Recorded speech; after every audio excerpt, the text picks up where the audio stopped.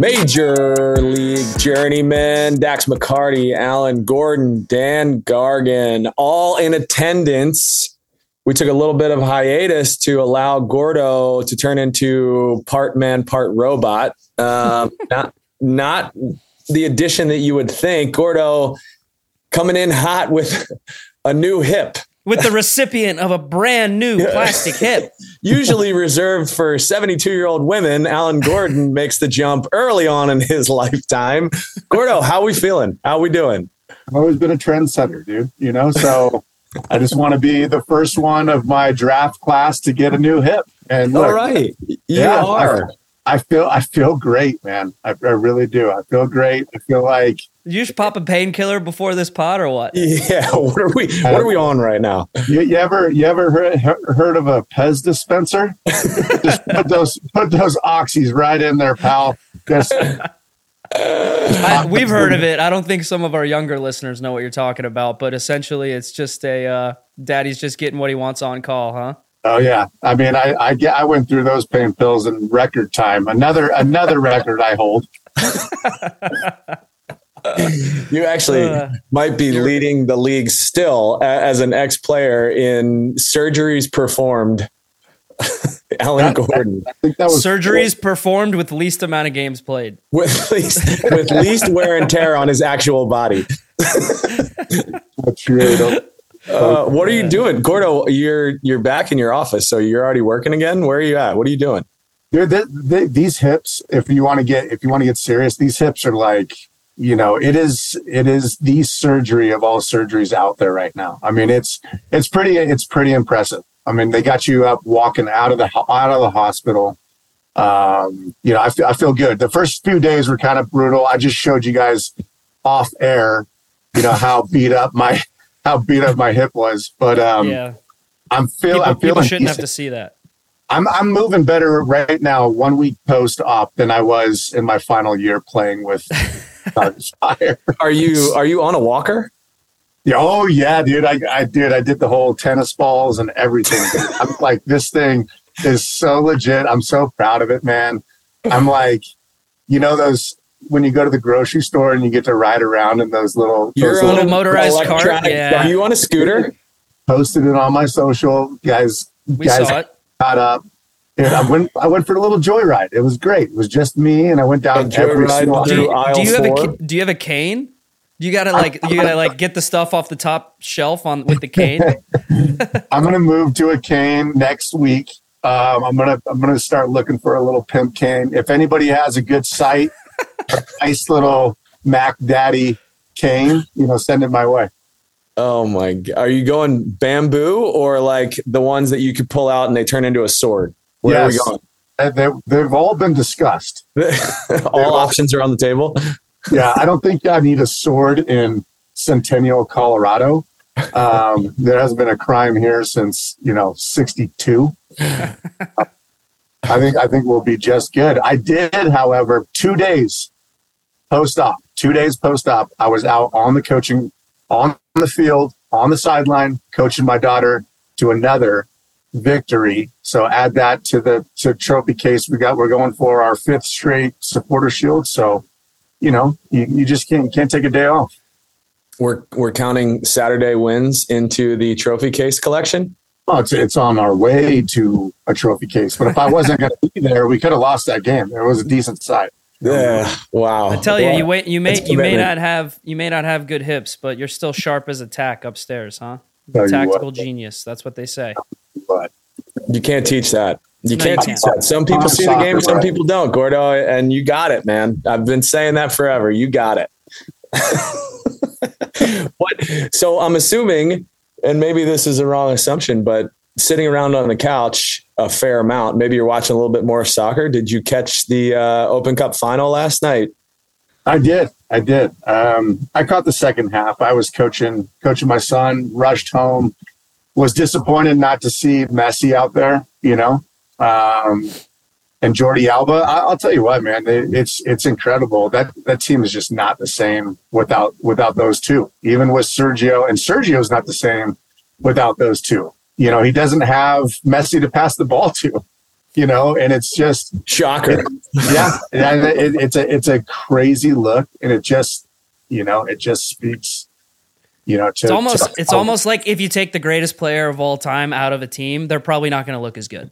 It's almost like that. It's crazy. That's the hard hitting analysis you get with the Journeymen. I gotta say. Okay, Dan, we can end the pod right now. That's it. We've got it. If you take Leo off the field, you're screwed. Almost.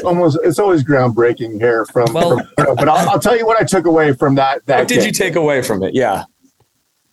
My boy, Benny Olsen, dude. I love this guy so much, dude. I rate him as a human being so highly. I've never been in a locker room with him coaching. I know he's a really intelligent guy. He's sharp. He's a player's coach. He's always been just one of my faves. And I was really stoked for him, and it's just such a weird fit, him with Houston, because Houston's got always historically has got a bunch of South Americans, right? And they're all speaking Spanish, and you really, you want to look down that, we're used to looking down that sideline and seeing like Pareja or, one of those coaches that has more of a commonality with those players. But they seem to be buying in, man. And they got a good squad. They got a couple. Who's that Honduran with the afro? He's Panamanian. Carrasquilla. He is a beast. Yeah, he's a baller, dude. And so, watching them, I was more focused on them, dude. And I was happy. I was rooting for them. I wanted them to win.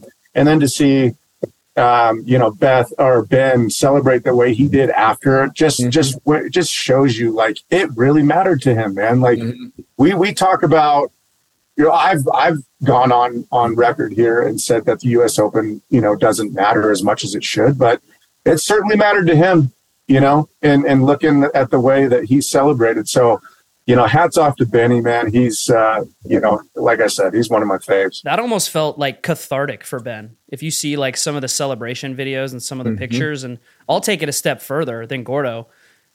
If you think about Ben Olsen in his days with DC United as a player, just almost unparalleled success, right? With MLS Cups and Best 11s and All-Stars. And like, I think perennially one of the most underrated players in the league when he was playing, but also like a well-respected guy who was just a winner through and through. Take that and compare it to his coaching career with DC, where he was thrown into the job. I was there for his first full season when he traded for me, and we had a couple young guys, and I was only with him for 6. I was only with him for 5 or 6 months. What year was that, Dax? Was that 13 or 14? That was 2011. 2011. Okay. And you could tell right away that Ben was a little bit in over his head, and he really didn't know what he was about as a coach. And he's admitted this a bunch of times, that he was just thrown to the wolves and he just had to figure it out. And his entire time at DC United, he always had to pick up the pieces and put a puzzle together when they were trying to get a training facility, when they were trying to get a stadium, and they had no money, and they never spent any money on players. And he was always signing American veteran guys that he could trust and that he knew would take them to the playoffs. And it was inconsistent, and there was really not, for me, it didn't feel like there was ever a lot of joy coming out of DC United during those years that Ben was there. And let's say he was there for 8, 9, 10 years. You never felt there was any joy. And the one trophy they won was the U.S. Open Cup. And yes, did they celebrate it? Sure, of course they did. They beat a great Real Salt Lake team in Salt Lake. But do you know what? I feel like Ben couldn't actually really enjoy it because they were in the midst of the worst season that any team has ever had in MLS history. Yeah. So to me, this season in general, not just them winning the Open Cup in Houston, but this season in general feels like such a cathartic moment for Ben, where he's just released all kinds of bad memories and bad demons, and I'm certain he would admit that like his time at DC was great. But if you look at how just these 8 or 9 months have gone for Ben in Houston, I just really don't think they could have gone any better. They have already won a trophy, an important trophy in the Open Cup. They're playing great in the league. They're in a great position to not just make the playoffs, but host playoff games. And yeah, and it feels to me like Ben is really a lot more secure in who he is as a coach. And he even said it. I saw a great quote from Ben after the game, talking about Houston and talking in general just about their players. And he said, you know what? My job is really just to give these guys a platform to succeed. And once they are in that platform, I let them have freedom, because I'm not going to be able to coach a guy like Carrasquilla or Hector Herrera or Bassi. I'm not going to be able to tell them what to do in certain attacking situation. I'm going to let them play off instinct. I'm going to let them play with each other, because these guys actually like and enjoy playing with each other and figuring it out on the fly. And even Hector Herrera said something similar. They don't really have a style of play. They're just freestyling, and it's working. And Ben, like you said, Gordo, he's one of your favorite guys because he's such a great person. He's such a great human being, and he can relate. And to your point earlier, Gordo, their last two coaches, I think, were Wilmer Cabrera and Paulo Nagamura, guys who can relate to speaking Spanish, having a heavy Hispanic, Central South American influence in the locker room. Guess what? I don't know how much Spanish Ben knows, but he can relate to those guys, no problem, right? He grew up with El Diablo, playing with Echeverry and Jaime Moreno. Like, he can relate to these guys, no problem, just like any great coach should be able to do. But the first half, Gordo, that you missed, Houston pissed all over Inter Miami and played them off the park. And it should have been 4-0. And so, for me, yes, I mean, we talked about Miami a million times on this pod. For me, the main thing is about Houston and how great they played, and how happy I am for Ben, who's such a great guy and a great person, and how Houston looks like a real threat for many years to come. And one more thing, let's not forget to give credit to Pat Onstad, who has put together a roster. I couldn't name half their team if they were in a starting 11, and I didn't know any of these guys, where they're from, where they played prior, and what Ben has them doing. It shows you that that's great scouting, that's great roster salary cap work, and Ben putting it all together, culminating in a trophy that was well deserved. So I'm really happy for them, and it was well deserved for Houston.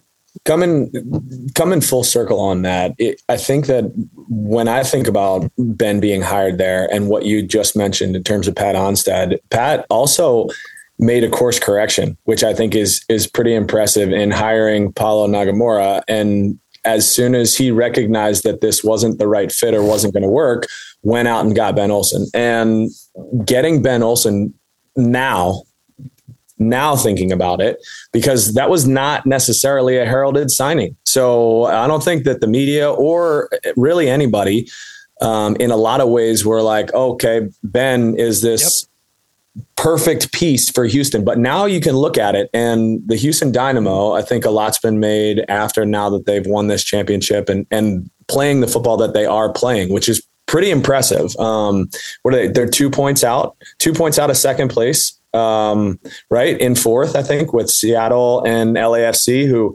LAFC looks like they are on a slow skid down.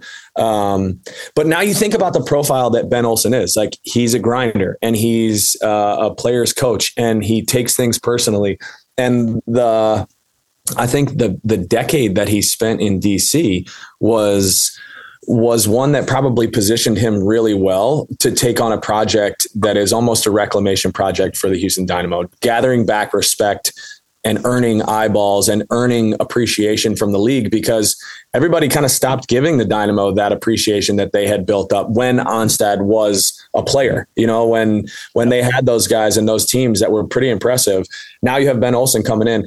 So I wanted to ask you guys, because this is the direction that, you know, we kind of talked about heading in. Is Benny's reputation, has it been unfair to him as a coach because of the situation that he was in DC and the way that he's been portrayed or was portrayed going into Houston? Like, are we talking about a coach that has that sauce and has that seasoning to really kind of be successful moving forward? What are your thoughts there? Is there an unfair perception around Ben as a coach because of what he endured in DC? I mean, I think you have to take it what it is, you know, and I think he would agree with this. Yes and no. I mean, I think, you know, the position he was put in, you know, only because he was so well respected at DC would he be given the wheel, you know, to take on a team with such great history. It's not like he was taking over an expansion team. He was taking over DC United, who at that time was probably the most decorated team in the league. They were. But so yes, he had to learn in under the public eye, right? He wasn't going to be polished. Dak touched on it. He was in the locker room with Ben. Can you imagine? Can you imagine how hard it would be to go from being a player and the next day, essentially, you are in front of the locker room and they are looking at you to for what to do, tactically, structurally, which direction are we moving in? Not only that, who am I playing? Who am I not playing? How am I going to separate my teammates and my friends now that I was just sitting next to in the locker room to now having to separate that because I can't do both. There has to be some sort of separation when you become the gaffer. And then, because you got to make tough decisions. And sometimes those are guys that you really like and you have to make tough calls. So for him I don't know if it was unfair because he got that opportunity and everybody has to have an opportunity. But yes, it didn't go totally smooth because he had to learn. But I think that Ben is such an intelligent guy that over the past, how long has he, not had a job? 3-4 years, something like that, right? Yeah, about 3 years. About 3 years. I guarantee you, because all three of us know Ben. This guy he wasn't just sitting around sulking, right? He was sitting around painting. He was doing artwork. Painting. He was getting introspective, right? He was painting naked. Spraying, but he was probably reflecting a lot on his time, and then he was removed. And sometimes, when you're in it, you can't really separate yourself and then learn from it. So he probably took that time and grew a lot. And there's other there's other examples of this. Pablo Mascheroni did the same exact thing in Colorado. Okay? And now he's having a ton of success in Salt Lake. But I spent a lot of time with Pablo, not a lot of time, but I spent some time with Pablo golfing and talking about his time. I'm genuinely curious of these guys and their stories. And both I've talked to Ben about his too. And I've listened to them talk about those experiences of standing in front of a locker room, directly after being a player. It's not easy. And Pablo had to do the same exact thing, right? And then Jason Christ did that.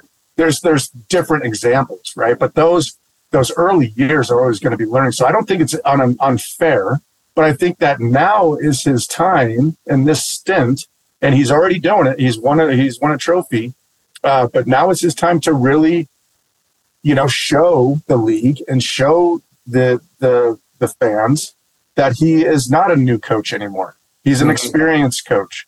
And he's learned from his experiences. So, Dax, do you think we ever see that in Major League Soccer ever again? The profile of a Pablo Mastroeni or a Ben Olsen or a Jason Christ stepping in off of the field straight into a first team coaching staff into the head seat? I was about to say no. I don't think we're ever going to see that ever again, but I've changed my mind a little bit, thinking about one player in particular who I think will do something similar and probably will be given the reins if it doesn't go well up north in the next year or two. Are we thinking of? Michael Bradley? Bingo! Hey. I mean, look, that's the only guy who really comes to mind that I think would not just want to do something like that, but have the mental wherewithal to be able to step in and do something like that. But to answer your question, as an overall else is out there though? Who else is out there? I mean, because for me, like Dax, you're in that conversation of guys that have been around long enough that may have enough credibility to walk straight into a first team coaching staff because of the length of tenure and also what you've been able to accomplish. I appreciate that, and I think that's a fair shout as well. I don't think we're ever going to see it because there's too many eyeballs on MLS now for you to just hand the reins. And there's too much accountability now for you to just hand the reins over to a guy who's just stepping off the field. I think that there is a process and steps involved now in becoming a great coach. And I look at what Pat Noonan did, right? I almost like Jimmy Curtin. I look what he did starting in the academy. right? Noonan starting Jimmy Curtin is also another one who's like he kind of was thrown into it. His leash, right? His leash of learning how to be a head coach was pretty short. It was, but he was in the academy. I don't know for how long, but he was in the academy in Philly for a year or two. He took steps. Before. Not saying he didn't took the take steps. I just think now, but it was quick. It was quick that he ascended into the spot. I agree, and I think that if there is a sporting director out there who has a great relationship with an older guy in the league right now that's, wanting to go into coaching, and he says, I see you being a head coach one day, and if that sporting director is lucky enough to have a job for as long as it takes for that player retiring to go and get some experience for a year or two, and if it doesn't go well at that club and he says, you're my guy, maybe that could happen. Will a guy do what, Benny did and Pablo and Jason Christ did, step right off the playing field into a coaching job? I don't think we ever see that ever again. And I think it's negligent, and I think it's a little bit, especially now where we are in MLS's progress of a league who people want to look at, and the amount of eyeballs on this league that's taken a lot more seriously than it was back in those days. I just don't think you can put a person in that situation. You know what I mean? I'll push back just a touch, and then I want to hear your perspective, Gordo, because these guys that we mentioned, your name included, Michael Bradley, Jim Curtin, Ben Olsen, Pablo Mastroeni, they all have incredible, intangible leadership profiles that you really can't replicate in a lot of situations. It takes years and years and years of leading men in a locker room, which is why I think they are so attractive as candidates to be your head coach. I'm interested to see. I think that we will. I think that there will be another player that comes through this league that ultimately ascends into that space. Because of that in particular, that's fine. And I agree with that. But here's the difference. The difference is leading a locker room of men while you are going to in the trenches with them every day on the field is much different than being the guy sending them out onto the field and saying, this is where you have to do. I agree with that completely. So that change from a player in a locker room who's a great leader to now a coach who has a different relationship with every single one of those players, that's totally different. And that's why I think what Gordo was talking about with Ben, I think Ben found it hard, right? Because Ben, I think as a coach, when you go and try to lead players who are around your age, you can't really be that friendly with them. And when you're friends with them, and like Ben was bringing in guys after he was 2-3 years as a coach. I mean, he was bringing in Davey Arnaud to help him try to right the ship with DC. And Davey's like, I don't know, maybe his age or a year or two younger than him, Yeah. And that dichotomy, it's just, there's always going to be a little bit of push-pull there with, hey, you're not in the team this week. Hey, you're not even in the 18. Whatever it may be, it's just different. And so, look, I don't disagree that there will be anomalies and outliers of maybe something crazy happens and a coach gets fired and they're like, hey, like this player who just retired, we need you to step up and be the interim for a little while. And maybe you do great and we're going to give you the full-time job. But I don't think there's ever going to be a situation where Jason Christ retired and then like a month later, boom, you're the head coach of Real. You know what I mean? I don't think we see that unless it's honestly, I could see it happening with Michael because I do think he wants to be a coach. I think that's the main thing, right? For me, I'm still up in the air of like, I do love that side of the game, but it's like, do I want to be a coach? I don't know. Those are hard conversations to have with myself, with my family. Like you guys probably went through it. I'd be curious to hear, even you, Dan, like I'd be curious to hear if you went through that kind of idea of wanting to coach, wanting to put yourself in a position to lead players, but also putting yourself in a vulnerable position to where, hey, if I go down this path, I don't have much security. I don't have much stability in my life. That's a big question for guys that are coming out of retirement, asking their families to move with them every couple of years. I mean, that's tough, man. It is tough. And I did go through that. Gordo made, I think, a different decision to get out of the sport altogether in terms of, switching a career. So Gordo, what are your thoughts on that in terms of, do you think we'll see this again? Yeah, I think it could happen. I agree with what Dax was saying. I think it could be, it has to be the right situation. I mean, Dax, how long did it take Thierry to get a head coaching job? He coached pretty fast, right?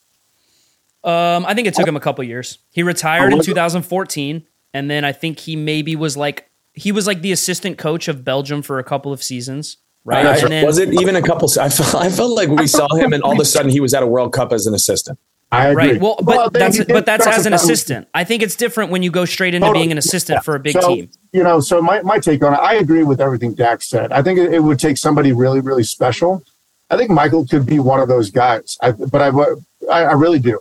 Because if you've been in the locker room with Michael, I was on a national team with him 10 years ago when he was like 24 and he was like the 4-year-old in the room.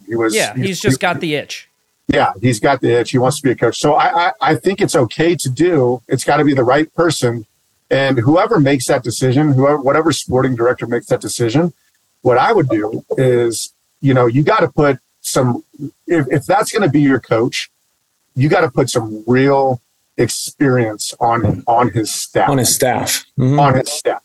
And you got to almost have guys that could be your head coach, but you're going to have a conversation with them and be like, listen, you're going to groom Michael. Okay. He's going to be the face and he's going to be the coach. Okay. But you're going to be his counsel. You're going to be his lead counsel. Okay. And you're going to work with him through this. So I think it could happen. I don't think it should happen. I think that everybody should spend some time on a staff as an assistant to mature and develop and see what that side looks like. Because we've all had tons of conversations with guys that have made our way over. I spent a ton of time with Connor Casey, who you're good friends with, Gargs, and just talking through the different emotions, man. It's a real weird jump for guys to go from one side of the locker to the other side of the locker. Yep. And that's why I think it takes time, right? Because of that dichotomy, you can't put a price on that experience of like putting cones down, right? Drawing up training exercises and figuring out how you're going to get the best out of your players. I mean, I just think that takes time, right? Yeah. So yes, I think there will be outliers and there will be moments in MLS's history where a guy's going to step off the field and maybe get thrust right into a head coaching role, but I really don't think it's going to happen very often.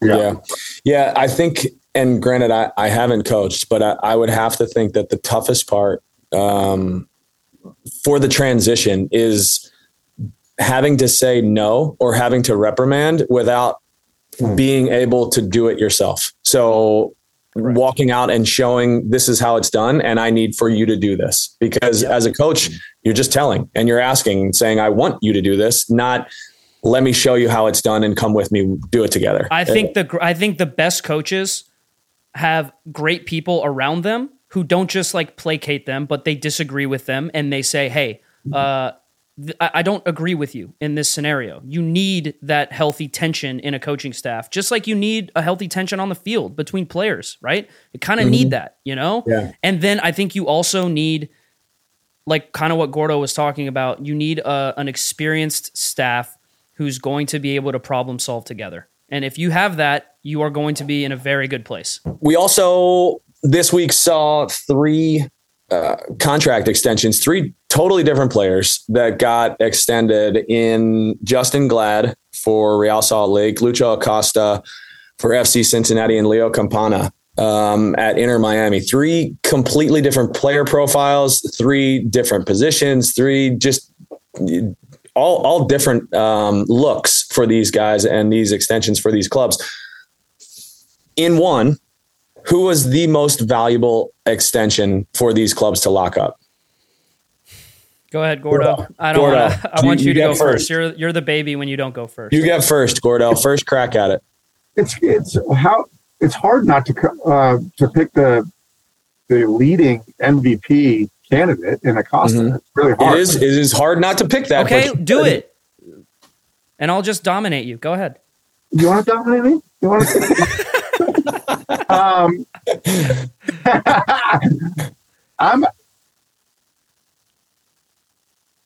I'm picking Acosta, dude.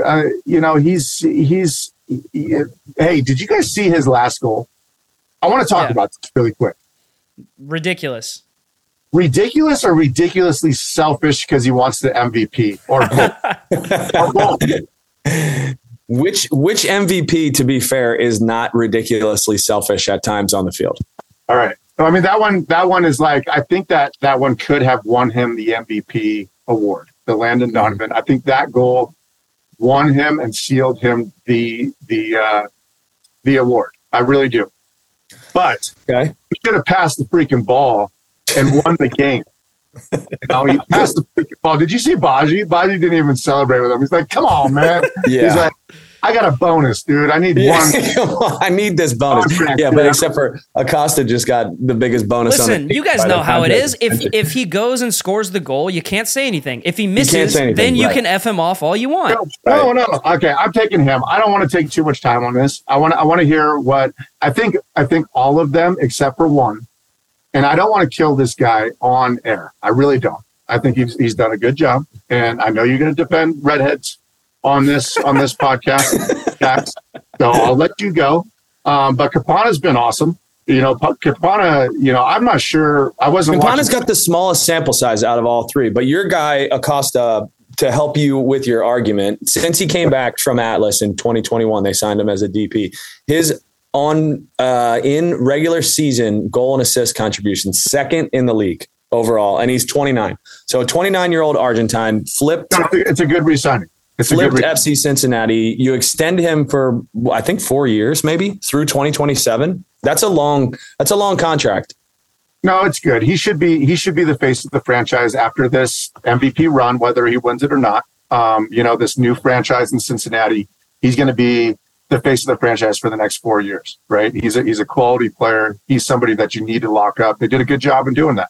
Yeah. And so obviously Noonan's getting the best out of him, and that's all I got to say about it. I mean, I don't know what his deal looks like, but I would have to think that as soon as a ton of this money gets pumped into the league in this offseason, his deal is going to look cheap. Whatever it is, whatever the number is, by the time he's done, assuming that he continues to contribute, which I don't know why he wouldn't, it's going to be a great signing to get it before the cap opens up. Dax, obviously, it's hard to argue with Gordo's logic. Acosta is one of the best players in the league, and I think he is probably at this point the front runner for the MVP. But the answer to this question specifically is Campana. And the reason why it is Campana is there's a couple things here. And I'll go into the first one being Campana's sample size is a little bit smaller than the other guys. Sure. A lot smaller. But you guys know as well as I do, the most important thing and the most important aspect that MLS GMs are looking for when they're building a team is someone that is going to score goals. No, it's not. It's attacking, defensive-minded right backs.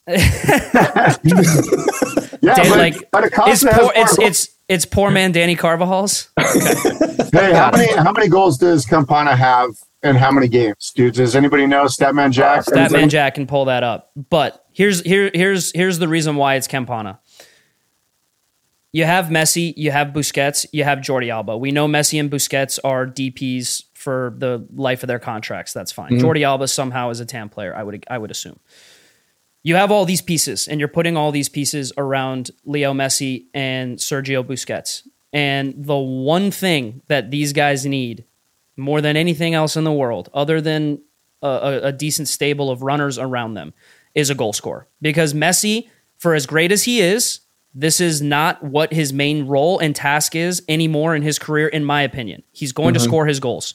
He's going to create chances. He's going to score goals. But for me, he's more of a facilitator at this point in his career. And even in MLS, where when he gets around the goal, he can finish in any way he wants, he still naturally will drop deeper into midfield and try to create chances. So if you can have a player that is young, I don't know how old Campana is. I think he's 23 or 24.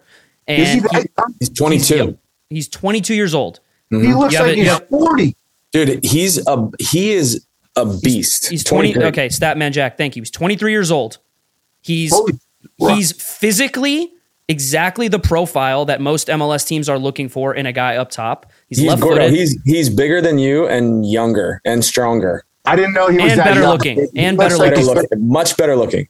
Anyways, he looks like 5. I thought he was an older signing.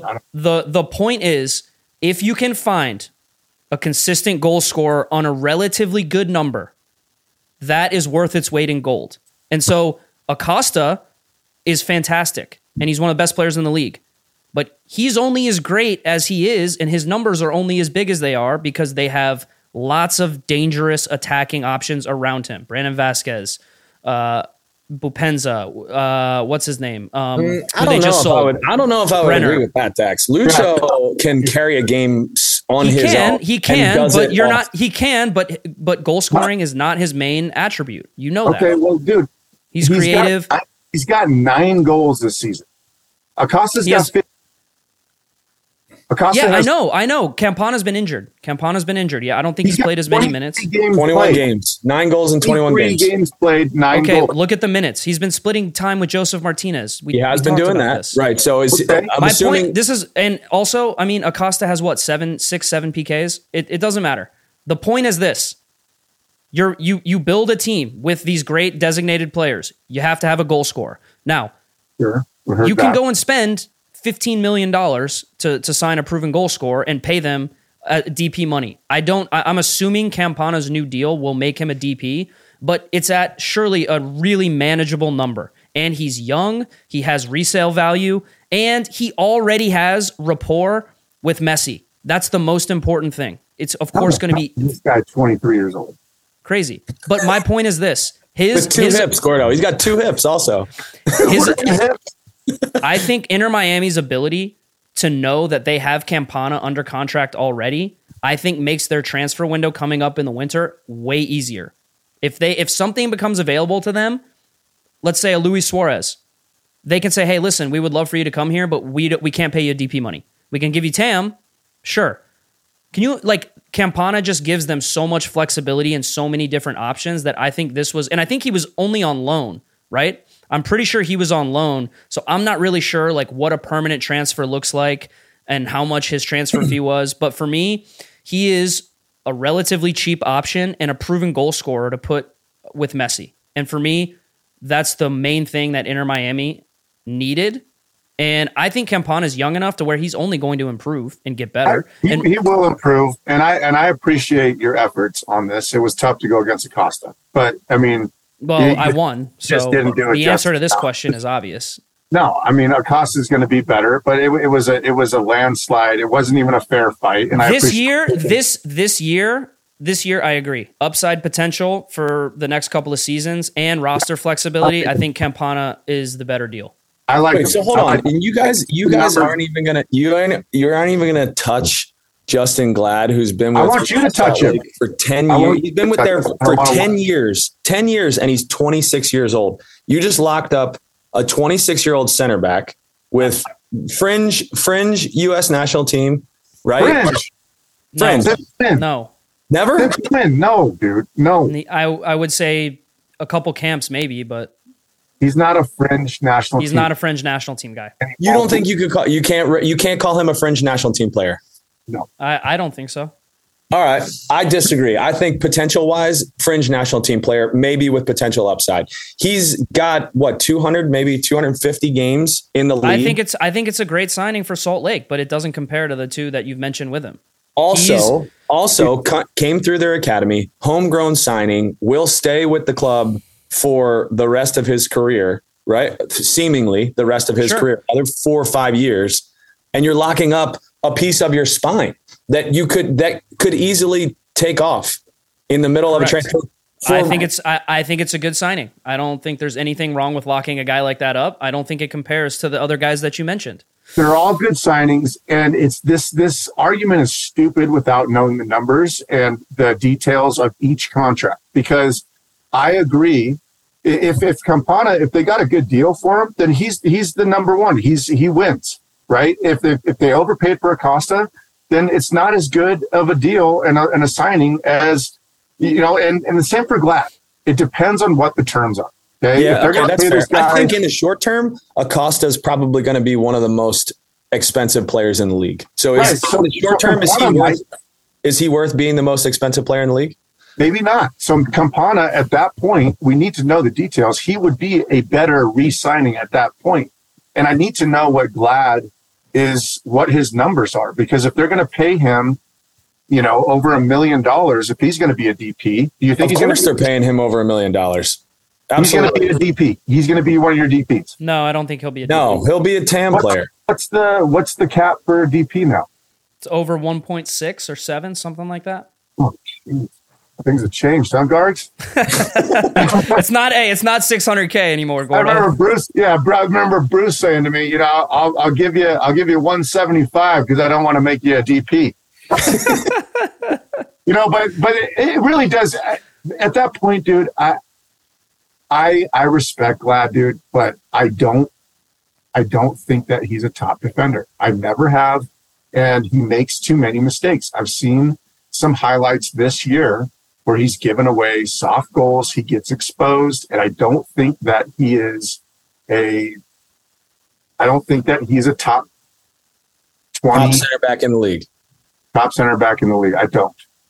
But if they re-signed him at a decent number, okay, and decent these days, if they re-signed him at 750, I'd be like, you know what? It's a good re-signing for everything that you said. But if it's above $1 million, I don't think that he's worth that. I don't agree. I don't agree with Gordo on that. I think it's a great re-signing, regardless of the number. Even if he's if he's under the DP threshold, I don't care how much he's making. If he's making 1.5 million, I still think it's a great signing because, in my opinion, other than goal scorers, the spine of your team, I agree, Gordo. It has to be the strongest part of your team. So you lock up a guy who's still in. Maybe you haven't even seen the best of him yet. He's entering his prime. You know that, like, I'm not giving you fringe national team, but you know that he's not going to be called up and miss big chunks of time. Durable. Right? I'll give you that much. He's durable. He's going to be on the field for you, and he's got a big connection to the community. I think it's a great re-signing. But when you talk about an MVP candidate in Acosta, and when you talk about potentially a perennial golden boot contender for the next couple of years in Campana, he doesn't compare to those other two signings. But I think it's a great signing. I think Salt Lake, it's a no-brainer for them to lock up a guy who's going to be a part of your spine for years to come. So you just, sorry, Gargs, you're out on this one. Listen, you're betting, and if I'm taking Glad, which I don't know if I am, just throwing that out there. Well, you are. Hey, newsflash, you got Glad. Sorry, bro. You're betting on potential, which I think a defender entering the prime of his career at 26 years old for a club that he feels really comfortable with is significantly valuable for that club. Why are we calling a guy that's been in the league 10 years and he's 26 heading into the prime? It's not. For a defender, I think it is. For me and you, Gargs, I didn't hit my prime till I was 28 to 30 because we went to college and it was different then. But in Europe, if you're 26... You think the wear and tear makes a big difference? What? You think the wear and tear that he's had for playing 10 years makes a big difference? Well, I mean, look at Europe and look at why did you get cut from the Red Bulls? Because in Europe, what's their thresholds? 26? Was it 25? We're not. Red Bull's a little different. Red Bull's a little different. And I didn't get cut. I got traded. This is new age, Dan. We're catching up with Europe with guys that have been playing at a high level since they were in their teenage years. Okay. And so it's different. The trajectory is different for them. They peak earlier because they're young. Yes, because their brain and their experience and their bodies all meet up a little bit younger. I got to say, I'm totally out on Gordo with this. Totally out.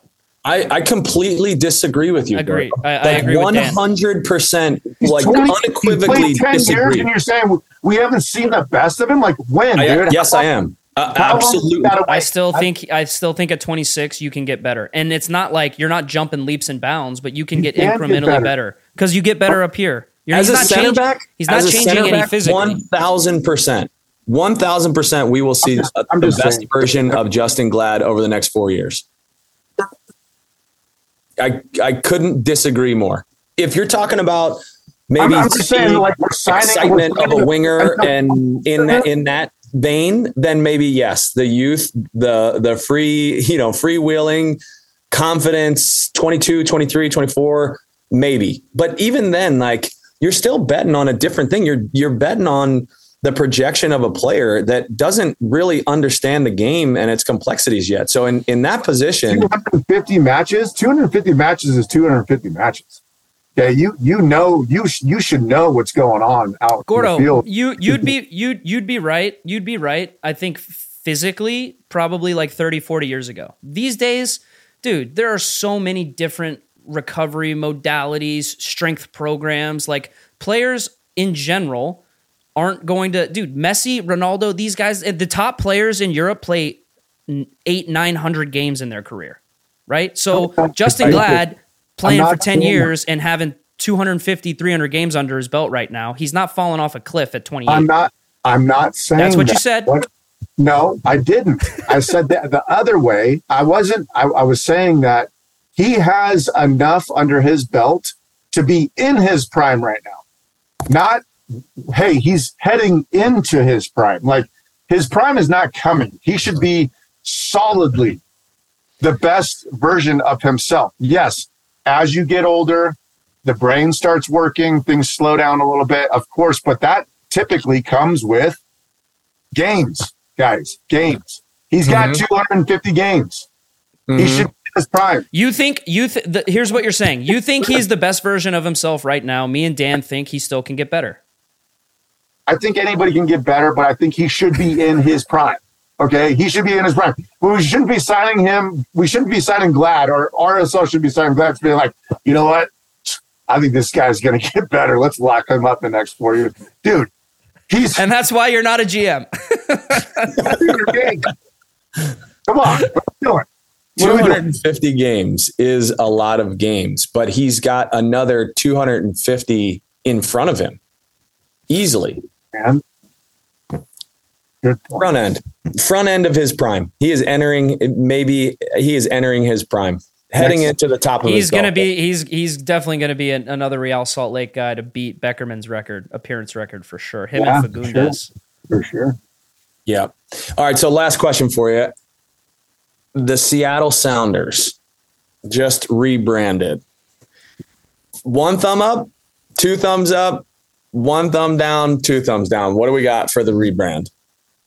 Dax, how you feeling about it? 2 thumbs up. I like it a lot. Me and Gordo both did at the same time. Wow. I like it a lot, man. I like the simplicity of it. I like the fact that they incorporated their history and their roots. And yeah, man, I got something for orcas, dude. That's a cool logo, man. I just like it. I like their colors too. I've always liked the Sounders colors. I think that they're iconic. I think that it's probably the most recognizable brand, if you will, in MLS. And I think that rebrands can always look a little bit dicey, as we've seen with CF Montreal and Chicago Fire.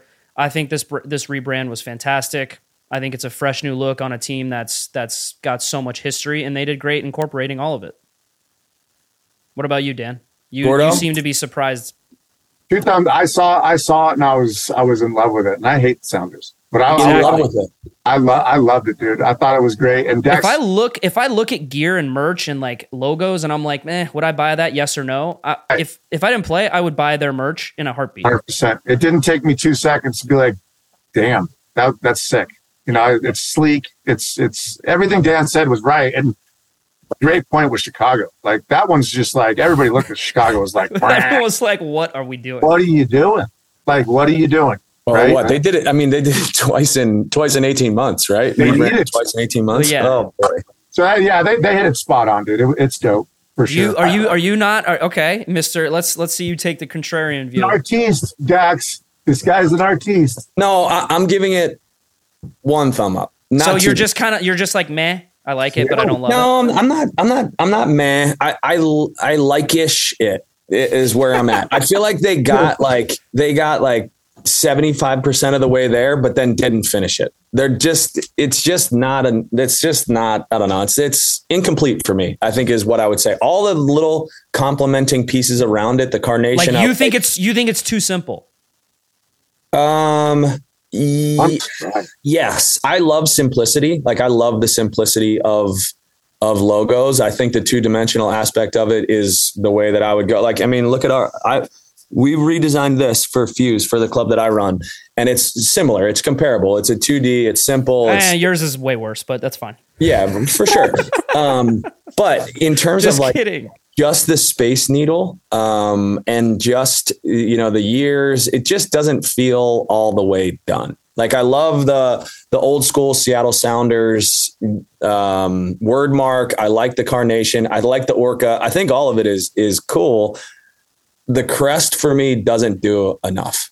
Just doesn't. But I think when you have great colors and like iconic colors that you can mix and match for new kits, I think the colors also help keep the brand popping. It feels like if the logo's simple. Yeah, it feels like they just went from like Diadora to Nike.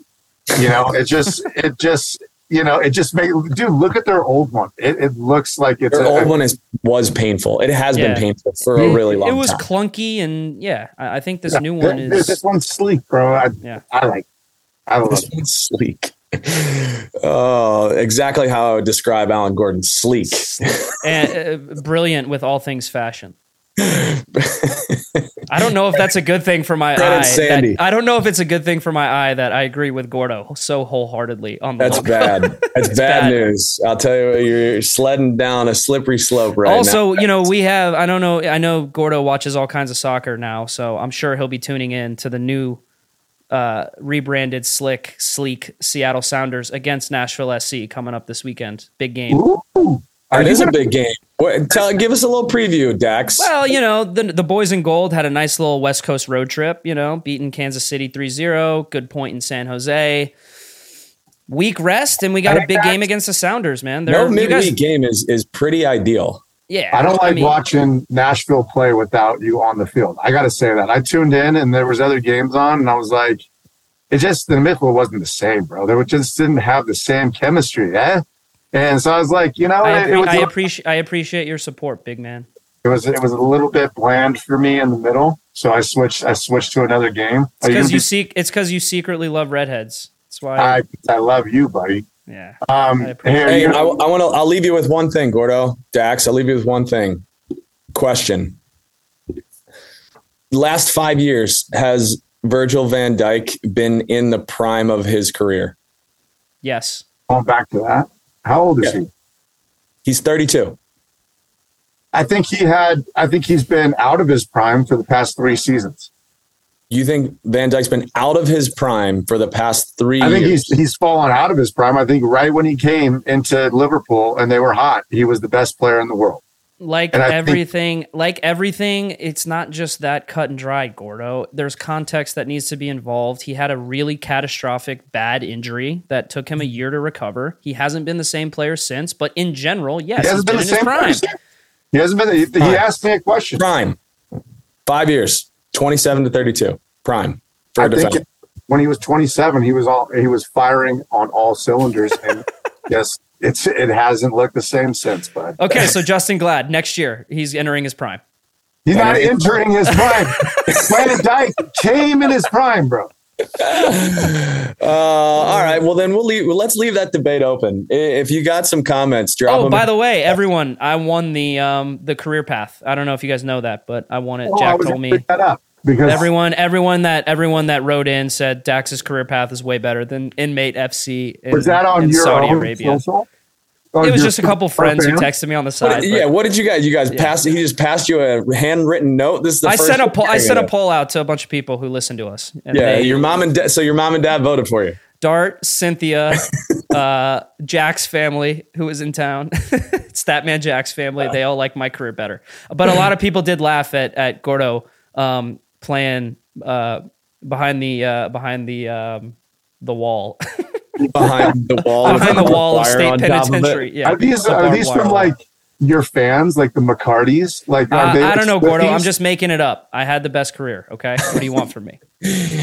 All right, we're wrapping this up. Thanks for tuning in. Good luck this weekend, Dax. We'll catch you out there. Appreciate it.